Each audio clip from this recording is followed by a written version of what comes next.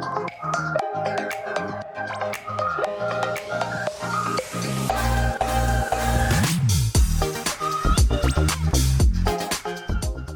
everyone, welcome to the Tulia Christian Fellowship Podcast. Thanks for joining us. If you'd like to give online, see upcoming events, or view our service times, please visit our website at tcf.church.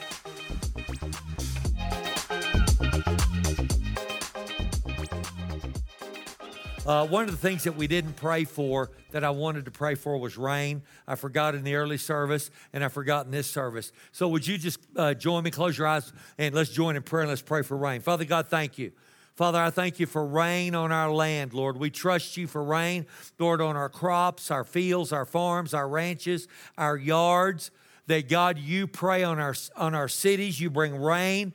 And that, Father God, we thank you that we don't have drought, that we have rain, that your hand of blessing is on us, and that we have the water that we need, Father. And I'm thankful for it in Jesus' name. And everybody said, amen. Praise God. We're going to look at Psalms chapter 1 this morning. Let me tell you about Psalms. The book of Psalms was written to express God's compassion towards you, his child. Lots of the Psalms were written by King David. And when King David wrote them, in some of them, he's real excited, he's real encouraged, and then in some of them, he's real discouraged. And so regardless of whether you're in a high place or you're in a low place right now, the Psalms were written for you. Now, if you were to take time to read one psalm a day, now the average psalm is about 20 verses, okay? If you took time and you read one chapter a day, there's 150 chapters. You would read all summer. You would read in the fall, September, October, November. And kind of in November, along the time of Thanksgiving, you would finish the book of Psalms, and you will have read all 150 chapters. Now, some of the chapters are long, and you might not get through them in one day. You'd have to break them up. But I just want to encourage you in something.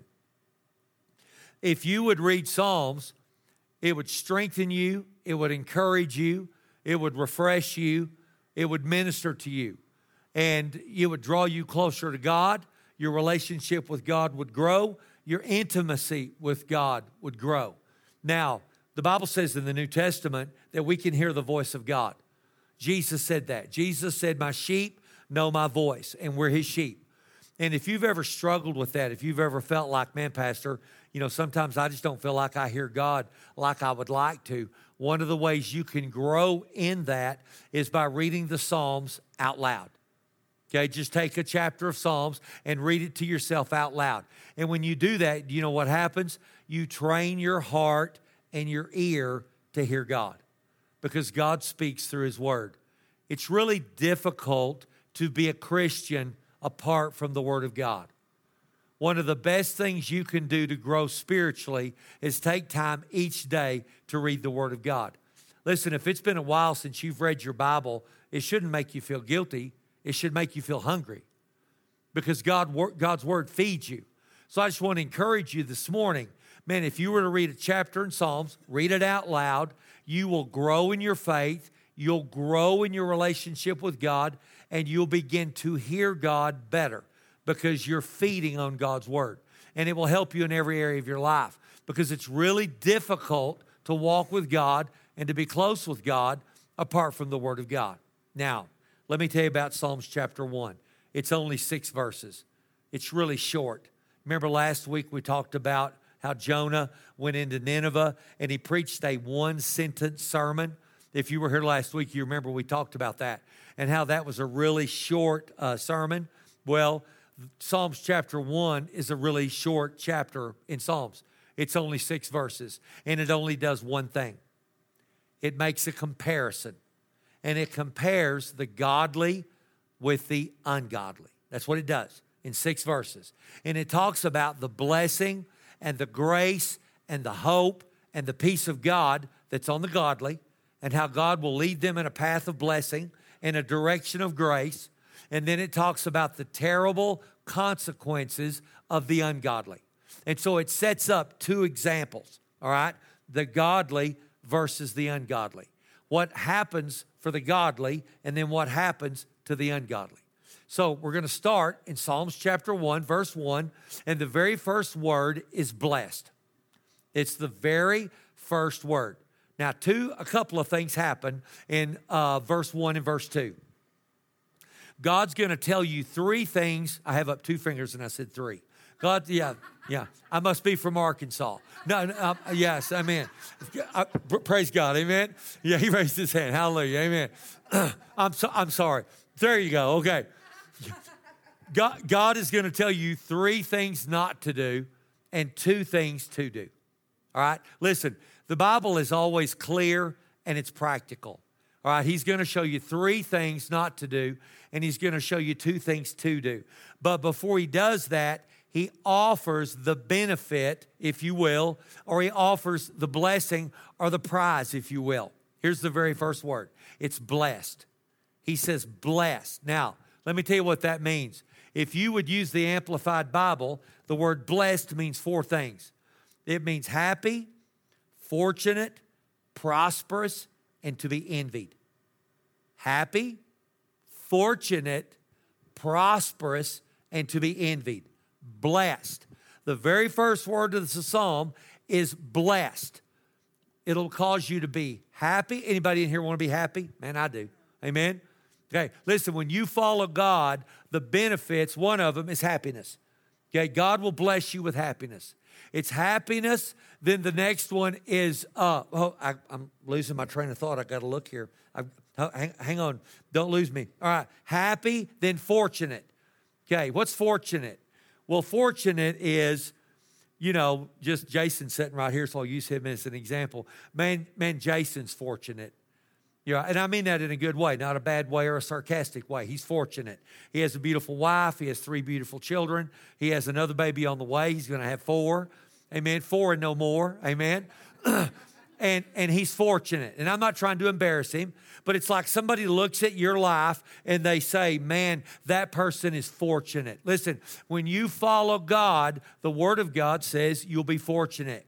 You'll be blessed, happy, fortunate. The next one is prosperous. All right, everybody in here wants to prosper, do you not?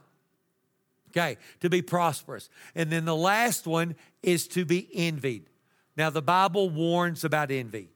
Okay, the Bible says that you and I should not envy others. Okay? It says in the book of James in chapter 3 that envy is devilish or demonic. It's not a good trait to have in your life. You don't want to envy others. But Psalms 1 says other people will envy you. That as you follow God, as you say yes to Jesus Christ, you're going to be happy, you're going to be blessed, you're going to be fortunate, and you're going to be envied. Then he tells you 3 things not to do. Let me read to you what they are.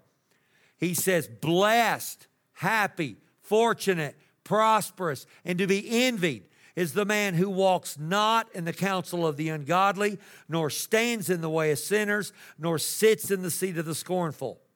We're not supposed to walk, stand, or sit with the ungodly. Let me tell you what those words mean. The word counsel means plans and purposes. Stand means to be submissive and inactive. And the word sit means to relax and rest. Now, I just want to make this simple. Jesus never said to not hang out with sinners. He never said not to do that. He was accused and criticized for doing it, okay? All right, so we're not supposed to be self-righteous or holier than thou, and the only people you can be around is other Christian people. God wants us to go out into the world and be around the ungodly, and we're supposed to go be around them and let our light shine before them. And the Bible says, so they'll glorify our Father. Not so they'll glorify you, but so that they'll glorify our Father. Listen, God wants you working someplace where you can be around people that don't know God so your light can shine before them. God's not afraid for you to be around the ungodly.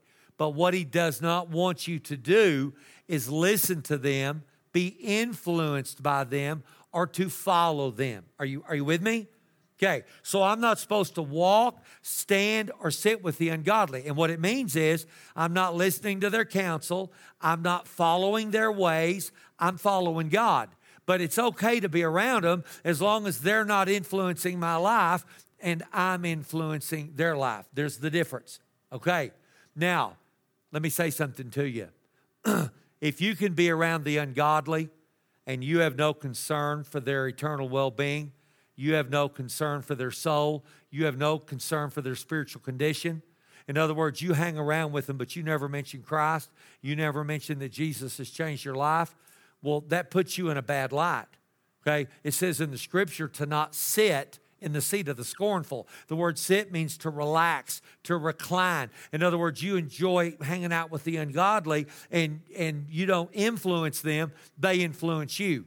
And it says in the Scripture when you do that you're sitting in the seat of the scornful. So God says three things. Okay, what's the first thing he said?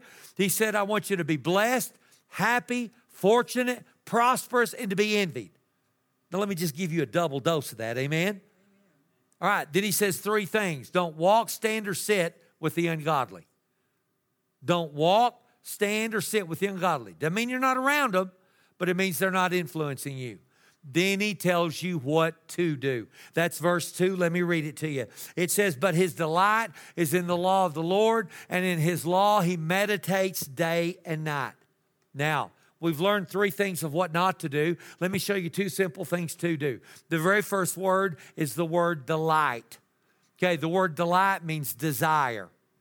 Listen, we all have desires. I've got desires. You've got desires. We all have desires. Another way to say it would be hungry. Okay, what are you hungry for? Okay, Vicki and I were talking the other day about the very first time we met. She came over to my mother's house. My father had died at his job, and my mother had never worked, but she got a job, and she went to work. And when she went to work at a place in Amarillo, my wife worked there. She wasn't my wife yet, of course. She worked there. And so for some reason, we were trying to figure, we couldn't even remember why, but she came home with my mother one day to the house. And when she came home, I came in, and she was there. Now, I can remember exactly what she was wearing. She was wearing a gray pantsuit, and the top and the pants were the same color, and she was sitting on my mother's green couch. She made an impression on me. Amen? And she said, when you came in, you were all dark and tan because I was working for a guy that was a roofer, and I was outside every day roofing. And she said, when you came in, you were all dark and tan. She left out handsome. I don't know why she did, but, you know, she didn't say I was tall, dark, and handsome. She just said I was dark. Okay, all right. And she said, the very first thing you did was you went to the freezer and you got an ice cream bar. And I've been addicted to ice cream for my whole life. Amen? But we were talking about that story, and we were talking about my love for ice cream, okay? And how it goes all the way back to my childhood. Listen, I want to ask you a question. What are you hungry for? God says to be hungry for his word. Okay, be hungry for his word. Now, let me tell you two things. If you're hungry for God, great. If you're not hungry for God, all you have to do is pray and ask God to help you. God, give me a hunger for your word. God, give me a hunger for your presence. God, give me a hunger for church. That's all you got to do. If you've been hungry, but it's been a while since you've been hungry, you pray the very same thing. God, give me a renewed hunger for you. Listen, ever since my children were born, I've prayed over them that they would be hungry for God. When they were small and I would put them to bed and tuck them in and read them a story and pray with them, I always prayed they'd be hungry for God. I prayed it their whole lives, and when they left the house and became adults, I continued to pray it over them, and now I pray it over their children, my grandchildren. Listen, pray over your family, pray over your children, pray over your grandchildren, that they would be hungry for God. And here's what I would always pray, that nothing would fulfill or satisfy that hunger. Not money, not success, not education, not a good marriage, not great kids, that there's nothing in life that they could go after that would fulfill them outside of God and his word. Now, all those things are good things, and I'm not saying they're not, but I prayed that. So I want to ask you one more time, what are you hungry for? What are you hungry for? The Bible says to delight or to desire the word of God. And if you do, well, what did he say? He said you'd be blessed, happy, fortunate, prosperous, and envied. Then he says to meditate in the word of God. Let me tell you what that word means. It means to ponder. It means to think about, okay? Can you remember when you were dating your wife or your husband and you thought about them all the time? You couldn't quit thinking about them. And, Ashley would get on the phone with Arthur in the middle of the night, and she'd be covered up with her head under the covers talking on the cell phone. And I would wake up in the middle of the night, or her mother would wake up. You know how you just wake up and you think, did I hear something?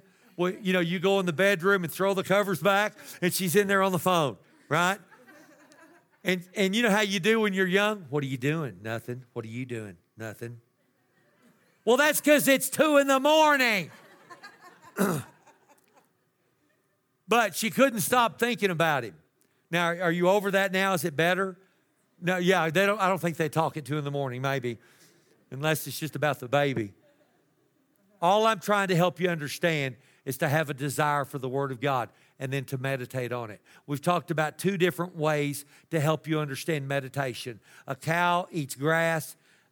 It goes into its stomach. It spits it back up. I know that's gross. And then it re-chews it, and that's called chewing its cud. And I know y'all know that because we live in West Texas. A cow goes and finds some place, and it lays down, and it chews its cud. Okay, you and I are supposed to be chewing or meditating or rolling over the Word of God in our heart and in our mind. You do the very same thing. You read a verse or you read a chapter of Psalms, and then throughout your day you think about it, you talk about it, you roll it over in your mind, just like you do worry. Everybody in here knows how to worry. And you get a thought, you get something you're worried about, and what do? You carry it with you all day long. And you ponder it, you roll it over, you think about it, and that's what worry is. Now, do the same thing with the Word of God. Just ponder on it, think about it, roll it over, say it to yourself. The other example is like a pair of tennis shoes in a dryer. You know how when you wash your tennis shoes, if you put them in your dryer, what do? Well, they make noise. And you can hear it all over the house, can't you? Yeah. Ba-dum, ba-dum, ba-dum, ba-dum, ba-dum, ba-dum. Okay, it's the same way. Instead of rolling your tennis shoes over in the dryer, roll over the Word of God in your mind. Now, let me say it one more time. It's really hard to be a successful Christian away from God's Word. Now, there's a lot of knowledge in this room. I follow Jason on Twitter, and he knows a lot about farming. A lot, more than I would ever know.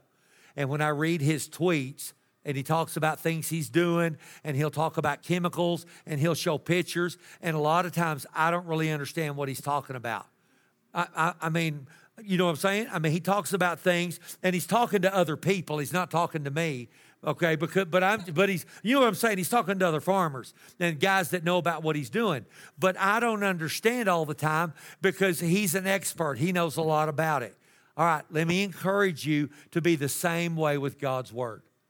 Put God's Word in your heart. Put God's Word in your mind. Meditate on it, just like what he said. Make it your delight. Become hungry for it. And here's what will happen. What did God say? He said, you'll be blessed, you'll be happy, you'll be fortunate, you'll be prosperous, and you'll be envied. Wow. All from something so simple, and so everybody in this room can do it. Then he says this. He says, you will be like a tree planted by the rivers of water. Look what it says on the screen. You'll be like a tree planted by the rivers of water. You will bring forth fruit in your season. Your leaf will not wither, and whatever you do will prosper. Please leave that up for a moment, and I want you to see something amazing. God says you're like a tree. You are like a tree, and you're planted by the rivers of water. Think about in this country, we have dry riverbeds, but underneath the ground, there's water running. You don't see it, but it's there. And big cottonwood trees or big elm trees grow close to those creeks. And they can be huge and they can be big, and some of them can be 100 years old. And they're drawing water from a source that you do not see. You are the very same way. It says that you will be like a tree planted by the river of water. The water in your life is the Word of God, the living water, and you're drawing from a source that no one else can see. And what happens when you do that? It says your leaf won't wither, you'll bring fruit, and whatever you do will prosper. Listen, think about trees for a minute. Well, first off, trees are stable. Trees are strong. Trees bring forth fruit. And what does God say? He says, when you meditate in the Word of God, this is going to describe who you are. You're going to be fruitful in your life. You're going to be blessed in your life. You're going to be prosperous in your life. And whatever you do, God's going to bless it and take care of it. That's a pretty good promise. Then the next thing it says is, but the ungodly are not so. It says they're like chaff. Now what's chaff? Well, that's the outer covering on grain that blows away. When grain is harvested, that outer part comes off. Do you remember the story in the Old Testament of Gideon? And he was hiding in the winepress from the enemy of Israel, which was the Midianites. And he had a winnowing fork, and he was throwing grain up in the air so the wind would blow the chaff away. It was the outer part that they didn't need, and it didn't have any value. Now, don't miss this. It says the righteous are like a tree. They're solid. The ungodly are like chaff, and they're blown away. You see the difference? Stability, instability. Then it says, the ungodly will not stand with the righteous in judgment. Look, it says, therefore the ungodly will not stand in judgment, nor will sinners in the congregation of the righteous. Listen, if you know Jesus Christ is your Savior, and I know you do, you're the righteousness of God in Christ. And when you stand before Jesus, it's the blessing of God and the reward of God, not judgment. And that belongs to everybody in here that knows Christ. You're not going to be judged on whether you go to heaven or hell. That's already been done on Jesus on the cross. Listen to me. If you're afraid you're not going to go to heaven and you know Jesus is your Savior, I want to reassure you, heaven is your home.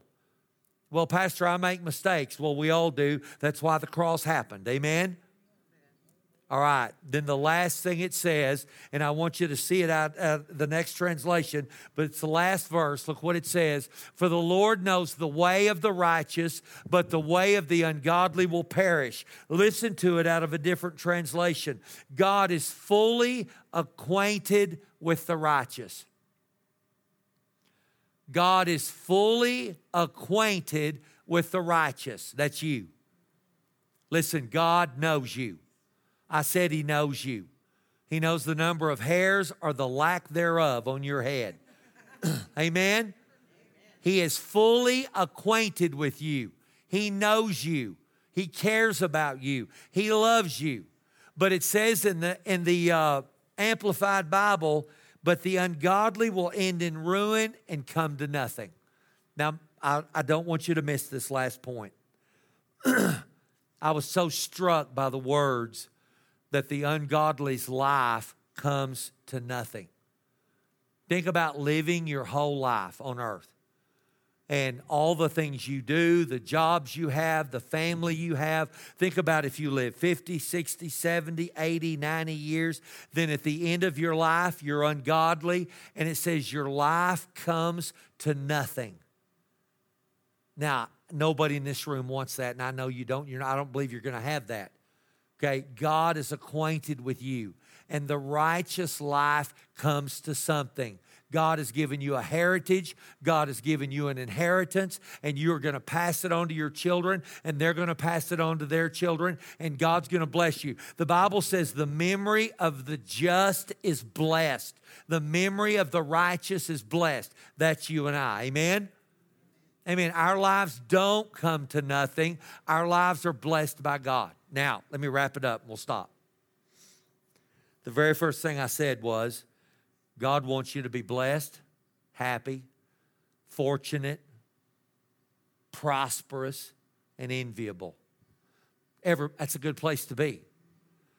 Don't walk, stand, or sit with the ungodly. Doesn't mean you don't hang out with them.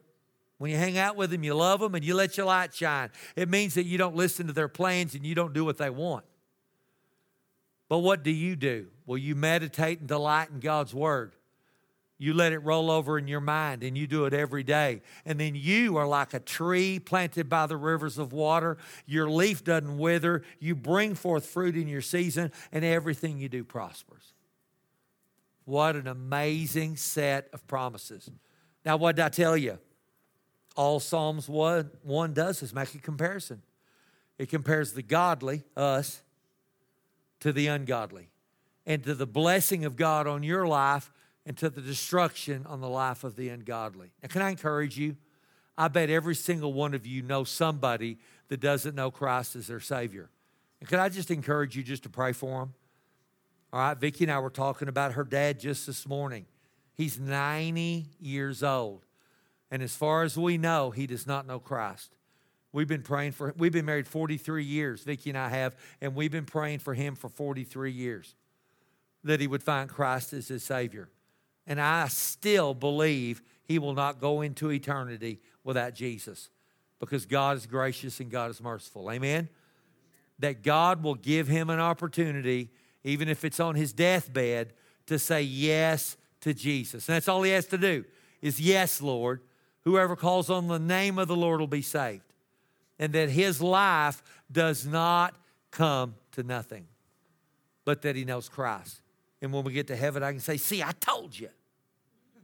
And he'll have to say, yeah, Rusty, you were right. And that'll feel so good. Amen? All right, y'all stand up. Let me pray for you. Praise God. The Lord's good. Amen? Father God, I love you. I'm so thankful for the body of Christ. I'm so thankful that we're back in church. Father God, I thank you that we are like trees planted by rivers of water, that your hand is on us. Father, I'm thankful. Father, you bless us, you strengthen us, you encourage us, and that we have a good day and we have a good week, and that your grace is on us. And it's in Jesus' name I pray. And everybody said? Amen. That was pretty weak. Everybody said? Amen. Thank you. It's good. All right, I love you. Y'all go and be blessed.